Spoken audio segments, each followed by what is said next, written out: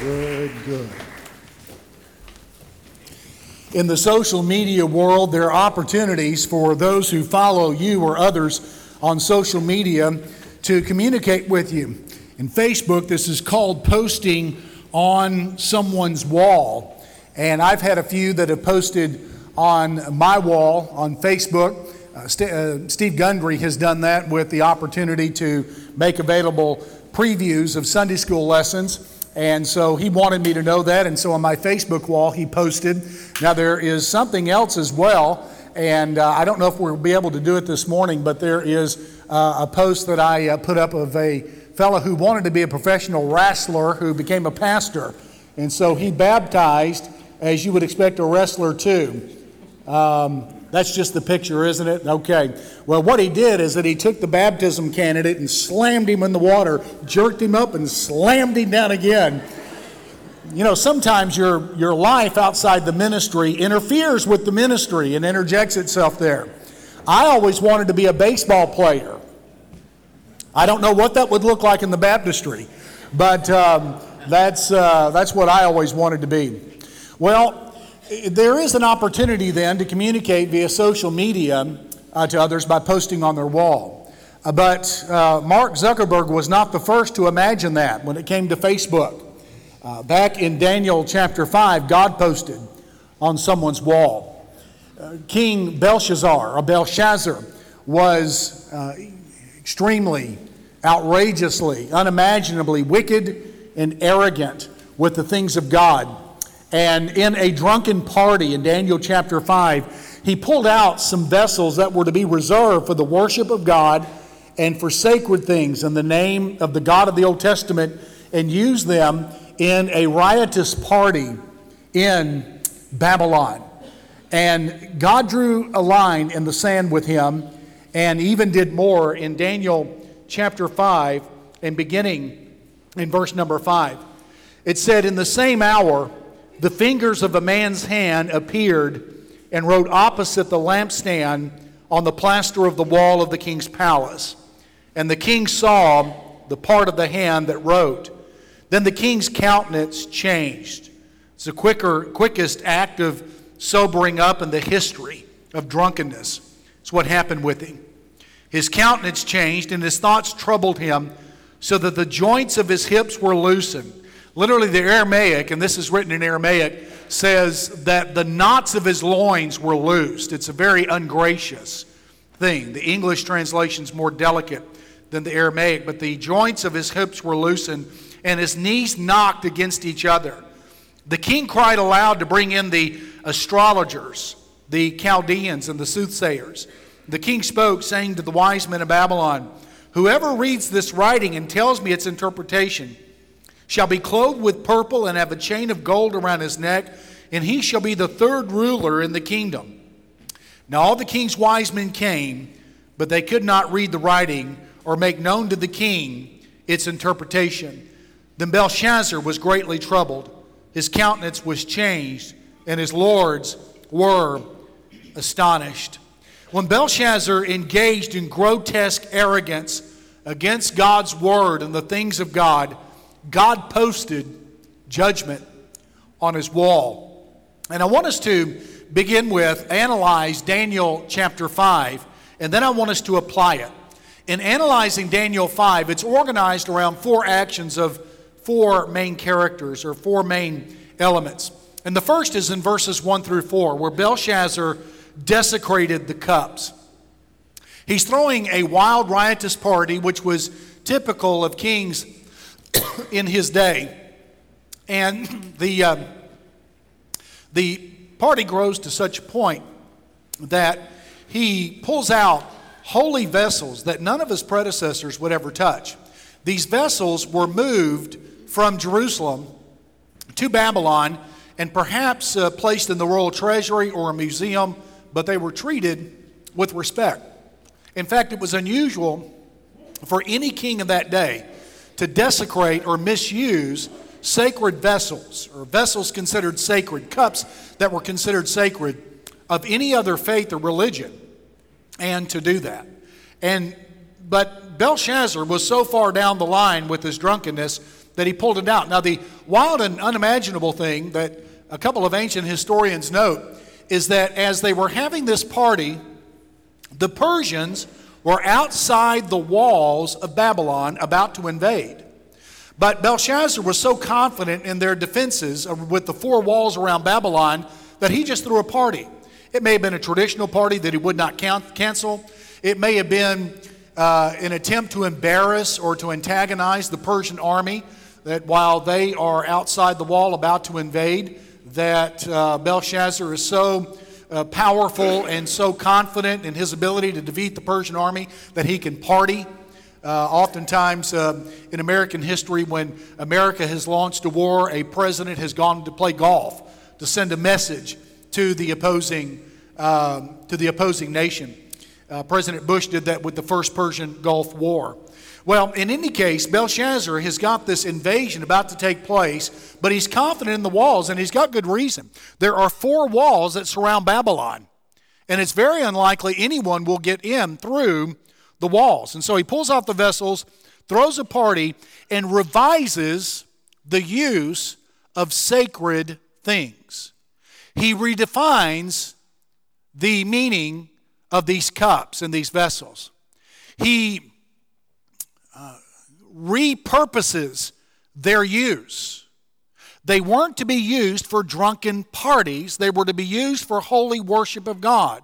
They meant something. And so by revising and misusing these cups, Belshazzar is actually offending Almighty God by taking something sacred and revising its meaning. I think some of Belshazzar's offspring are with us today in 21st century America.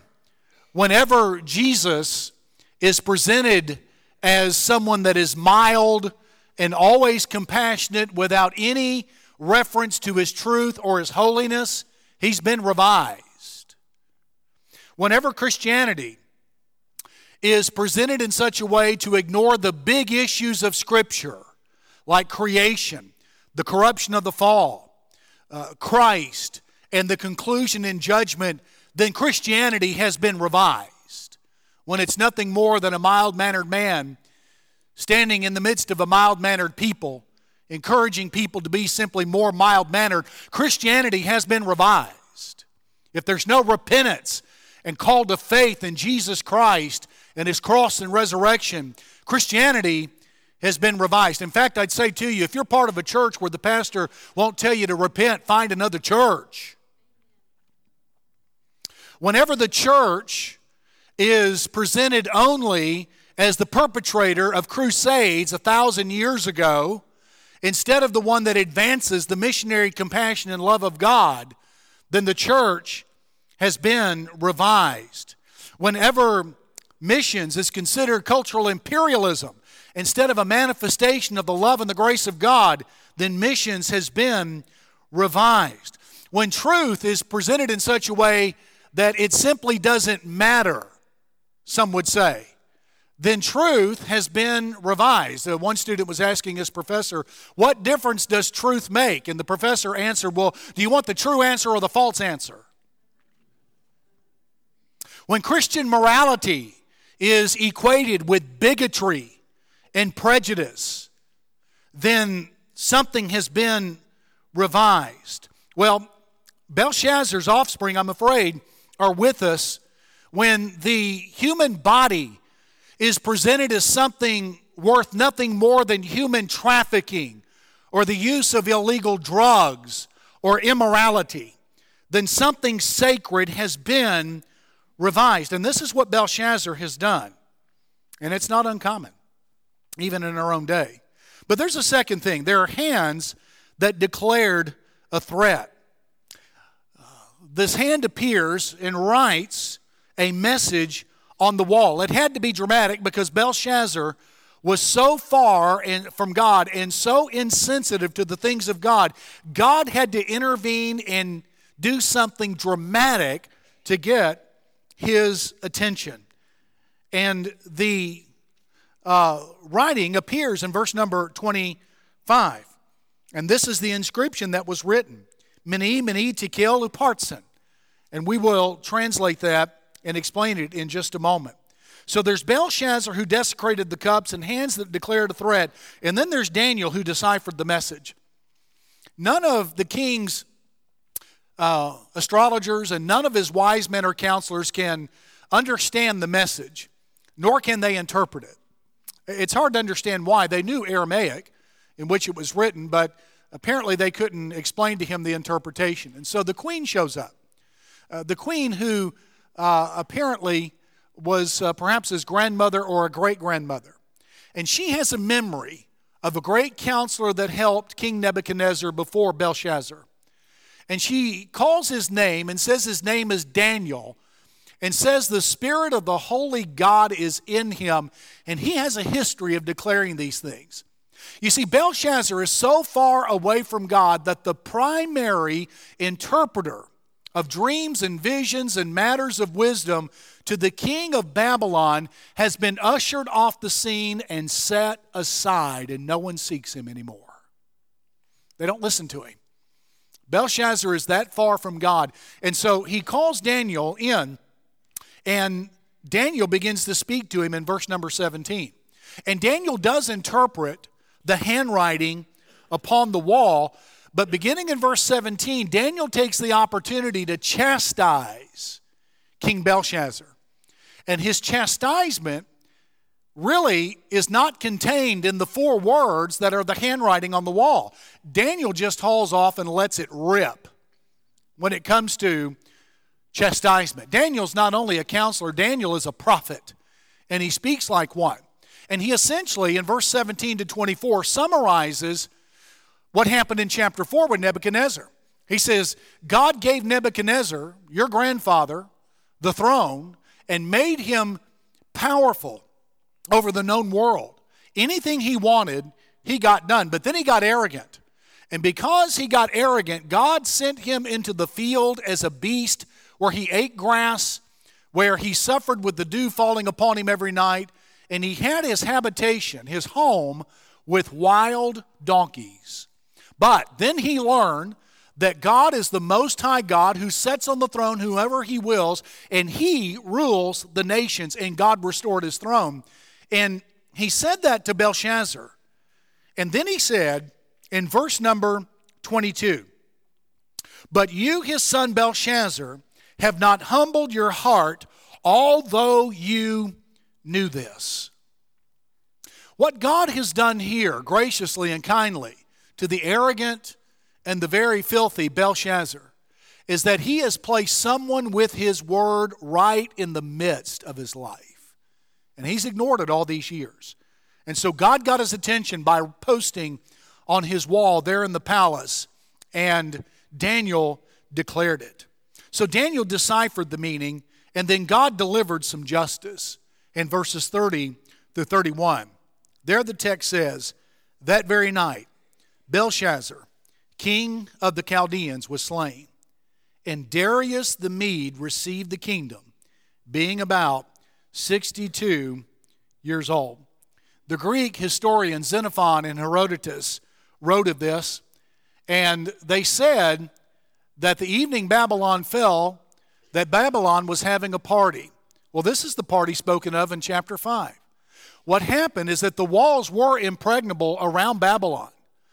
But what the Persian commander did is that he posted some of his army at the north end of a river that flowed into the city, and the south end, and the rest of his army, he had dig a channel away from the river and divert the river to another place. And so the river that flowed into Babylon had a water level that sank, and the army entered into Babylon walking on the riverbed, entering the city. They took the city without incident, and they executed Belshazzar that night. God posts his word somehow, some way on our wall. God is here, and he is not silent. He communicates his word. That's precisely what God does. And the degree to which we are right with God depends on the degree to which we conform to His Word. The degree to which we relate rightly to His Word. So what do I do to relate rightly to God's Word? Well, the first thing is trust God's Word. History and prophecy demand that we trust the Word of God. Even the history and prophecy wrapped up in Daniel chapter 5. Well, now the skeptical critics had a field day with Daniel chapter 5 for some time, and they severely criticized and chastised the Bible because they could not find secular confirmation that there ever was a king that ruled over Babylon by the name of Belshazzar. They would argue and they would say that Nabonidus was the final ruler over the ancient kingdom of Babylon. There never ever was any Belshazzar. And so the Bible is wrong. It is in error at that point. Well, they quit laughing around 1854 when archaeologists dug and they found Nabonidus' cylinder and his chronicles. And what we find is that Nabonidus really was not fond of ruling. He was more into history and more into religion. And he liked one of the minor gods of Babylon better than he did the major god, and he had to leave the city, and he did so without abdicating his throne. He went about 500 miles south of the ancient city of Babylon and to what is now called Saudi Arabia, where he devoted himself to history and to study and to religion and devotion to one of the minor gods in the Babylonian configuration of gods. And in his place, as a co-ruler and co-regent, he placed his son Belshazzar. All of this comes from Nabonidus' cylinder, which is now on display at the British Museum. And so history does demand, may I say to you, history oftentimes does that. Somebody will criticize the Bible. A bunch of preachers and Christians will grow nervous and become nervous Nellies. They were nervous and weak even before, and they start doubting the Bible, and they lose faith in it, and God unveils something true that gives secular confirmation to what we already find in the Scripture. History demands that we trust the Word of God, but not only history, but prophecy does as well. Now, as you read Daniel chapter 5, verses 30 and 31, you've paid careful attention to the book of Daniel, and you recall that back in chapter 2, that Daniel had a vision of Nebuchadnezzar had a vision of the future kingdoms, and his kingdom was a part of that future, and Daniel came and interpreted that vision and told him that one day the Babylonian kingdom will come to an end. Verses 30 and 31 are fulfillment of that prophecy. It happened just like Daniel said it would. It fulfills Daniel chapter 2, and it fulfills also Isaiah's prophecy in Isaiah 47, verses 1 through 5. Now, there is a pattern that I've noticed, and I think someone else noticed it before I did, and I don't think this is original with me, but I forget the author and I forget the reference and documentation to this. But I have noticed a pattern, at the very least, and that is a critic will attack some specific reference in the Bible and will declare the Bible is in error. And a bunch of nervous Nelly Christians will lose their faith in the Bible, and they'll depart from it. And spiritually, they'll grow weak, and they die cold, or they grow cold towards missions and evangelism. They grow cold towards worship, and they become formalistic and ritualistic in their worship, merely formalistic and merely ritualistic. And then about 40 years later, an archaeologist will put his spade into the dirt, and he will unturn or uncover some kind of unique and some kind of significant finding that addresses a biblical text, in fact, addresses the biblical text that the doubters and the critics criticized 40 years before, and will substantiate what the Scripture already says. But what has happened in the meantime is that these dear sweet Christians have lost their faith in the Bible. They're no longer vigorous about missions and evangelism, and they've abandoned any hope of having an inerrant Bible themselves. It's a pattern. It happens over and over and over again. Well, what do I do then when I come upon a passage that gives me trouble in the Scripture? What do I do if I come upon a passage and a critic has criticized the Bible? What do I do? Well, the first thing is to be patient. You may have to wait 40 years. if that's very meaningful to you. I will tell you, I've walked with God long enough in His Word and done enough study of the Bible. I really doubt the critics before I doubt the Bible, to be honest with you. I always am just a little suspicious when people start criticizing the Scripture. But be patient. Wait. Give it a while. God does not operate according to the critic's calendar. He doesn't do that. But second, do your own research. Do your own research and research everything. Look at everything. Now, what I need to let you know is this. We Christians have been answering criticisms against the Bible for 2,000 years, and there is at least a 2,000-year-old body of literature defending the Word of God. And just about every criticism leveled against the Bible has been persuasively and satisfactorily addressed in the last 2,000 years by someone who trusts the Word of God. The third thing then I would say, and this is more of a conclusion, doubt your doubts before you doubt the Word of God. Trust God. It is perfectly fine and it is justifiable for you to have the same faith in the Bible that Jesus had when He came to the earth and He believed every bit of it. So, a posture of doubt towards the Scripture is never legitimate. Now, if you've got doubts, that's okay. You're welcomed here. You can ask all the questions you want. You can be as confused as a termite in a yo-yo. That is perfectly fine here. Some of us have been there. And so I don't want you to feel guilty about having questions. That's okay. But make sure you keep your heart ablaze before God in the meantime.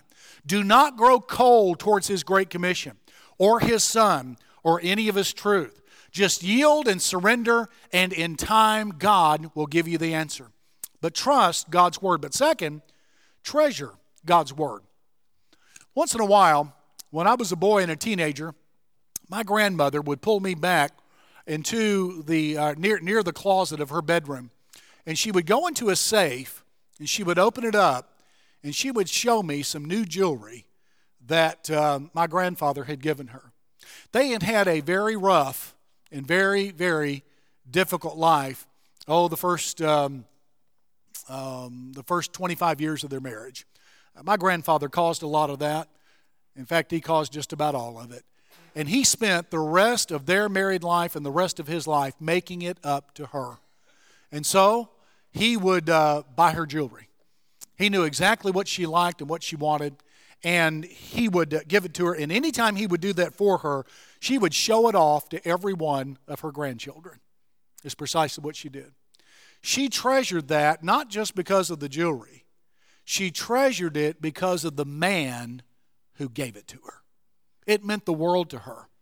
That reminded me of Psalms 119, verse 11 in the New American Standard. Your word have I treasured in my heart, that I may not sin against God. That's Psalms 119, verse 11. Psalms 119, verse 72 says this, the law of your mouth is better to me than thousands of coins of gold and silver. And then Psalms 119, verse 127, therefore I love your commandments more than gold, yes, than fine gold.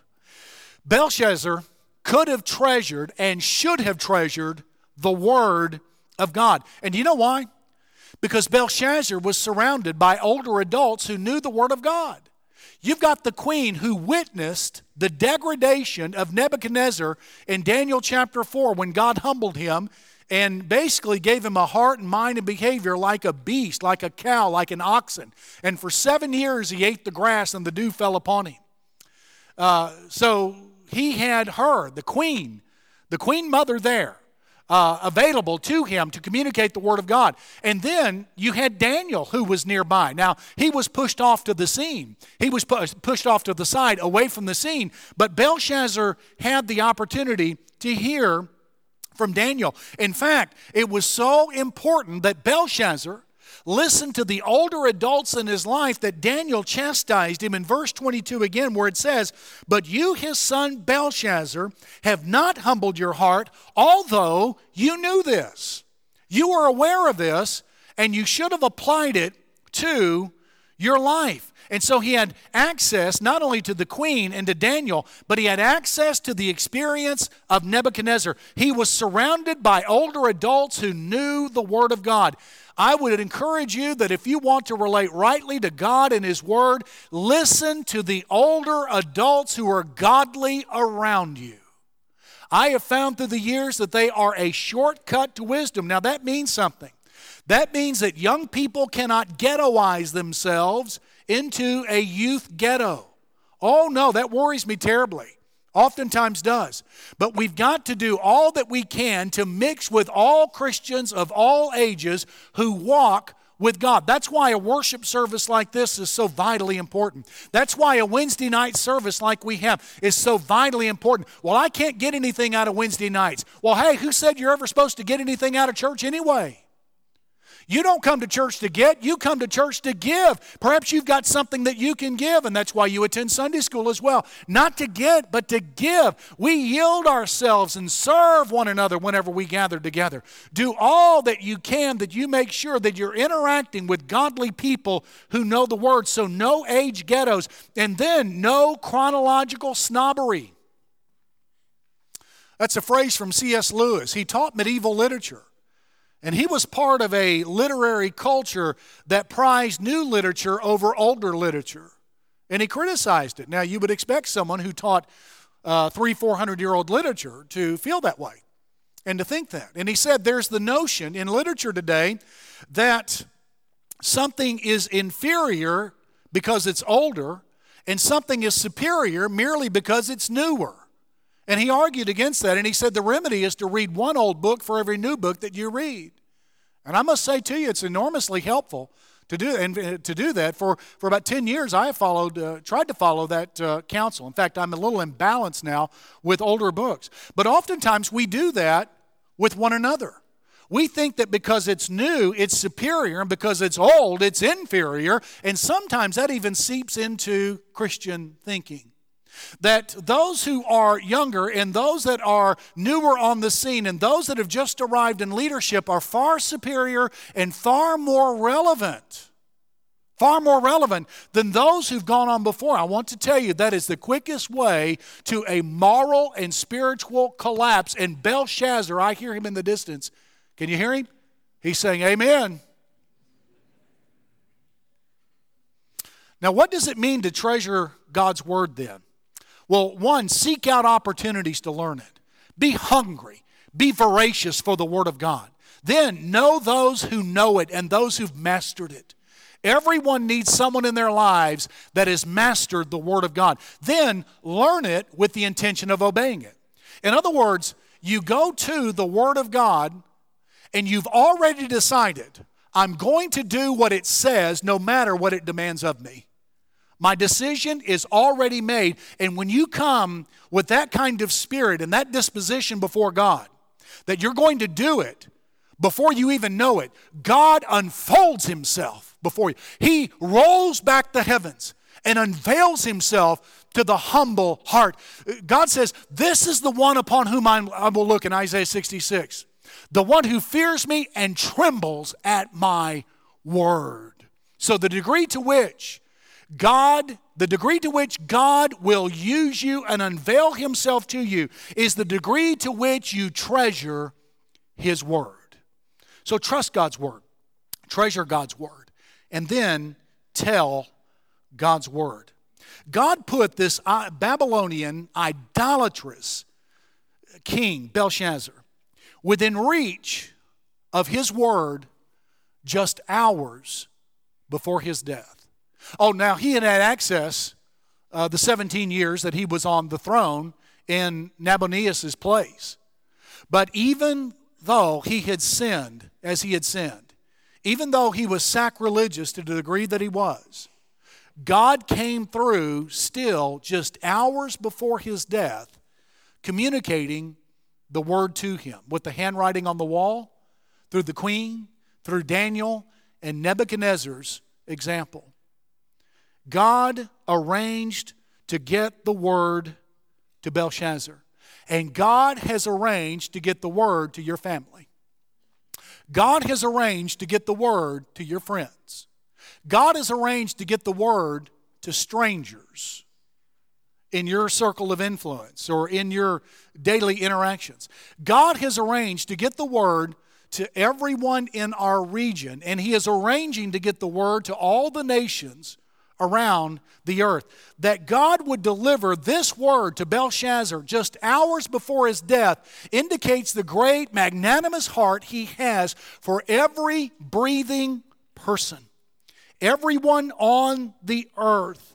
And God has the same heart for people in our region, in your family, among your friends. And that's our heart here at Beach Haven. And so October 23rd, we've invited John Reed to come visit with us that day, Sunday morning and Sunday night, to share the gospel as an anointed evangelist and invite people to come to Christ. And we want you to be a part of that day.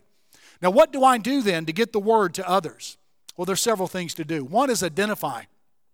Identify family, friends, co-workers, neighbors, and others who concern you spiritually. You're not a judge, but as a fruit inspector, you've got good cause for concern. Identify them. Then intercede for them. Plead with God that He would move upon their hearts and lives. And then investigate. Figure out why is it that they've not come to Christ yet, and why is it that they're not part of have a church home? Why aren't they part of a church? And then begin to pray about those things and ask God to tear down those barriers. Then invest some time into them. Invest some time into them in order to express your love and your concern for them.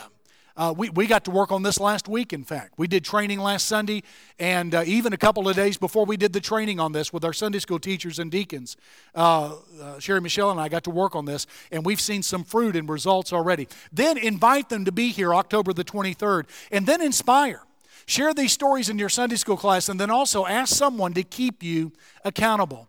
God loves your family and your friends and your region enough to give you as a gift to them. You are God's gift to the world. You are the one who bears the word and delivers it. And so He has put you near them. And by putting you near them, God has put His word near the world that He loves. I would say also, these people here, and even pastors and preaching and other mediums of communicating the Word of God are a gift to you. God loves you enough to bring the Word near to you.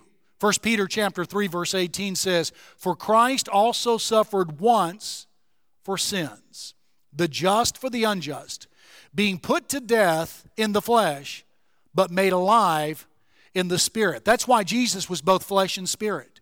As a spirit, He was God, and He could not die. As flesh, He was man, but He could not save. You put that together, and you've got the God-man. As God, He can save. As flesh, He could die. Therefore, we have Calvary. And that's why Jesus bled on the cross. And God loves you enough to place this word right near you and to urge you to come to Him. One pastor tells the story of when he was a boy and how his father would oftentimes read to him his favorite story called The Highwayman. And the story is that this fella in Revolutionary War times had a sweetheart that he would go visit. And the enemies of the colonies in those days would look for him and hunt him. And they found out he had this sweetheart. And so they posted soldiers around her home. And they set her up in a window at night when she was expecting him to come visit. And they put a musket, loaded musket, right up to her heart. So that if she moved or warned or alerted him that the British soldiers had surrounded her house to ambush him, the musket would go off and penetrate her heart and she would die. Well, he comes upon her home without any awareness of this ambush. And all of a sudden, he hears a shot. And he takes off. And he flees. And he saves his life. But it wasn't a British soldier that fired the shot at him. It was the young lady who moved in such a way to where the musket would discharge and kill her. She died for him. Now let me ask you something. What do you think that man thought of her for the rest of his life? Tell me about his trust in her after she gave his life for him. Tell me about his adoration for her. Let me ask you, what if by a miracle of God she was able to come back to life? You know what I say? Put a ring on that girl's finger. Can you imagine the heart, the devotion, the love, the trust he would have in her? Someone greater than a sweetheart has bled for you. He's risen from the dead, and whatever that man would do for her, the kind of trust and devotion he would give to her, you do that now in our invitation time. We're going to have staff here standing in the front to help you with any spiritual decision you make. But make sure you give it all to Jesus Christ. Jesus Christ, listen, Jesus Christ is too worthy a Savior and Master to walk out of here the same. Jesus Christ is too high, holy, and exalted to walk out of here without doing His will in this moment. Why don't you come and give your heart and life and sins to Jesus? He wants them all, and He'll take them graciously if you'll be humble and trust His cross and resurrection. Others of you need to become part of Beach Haven Baptist Church. You know Christ, you followed Him in baptism, or you need to, you come and become part of Beach Haven. Or maybe there's some other need. We want to pray with you and help meet that. But stand together real quickly.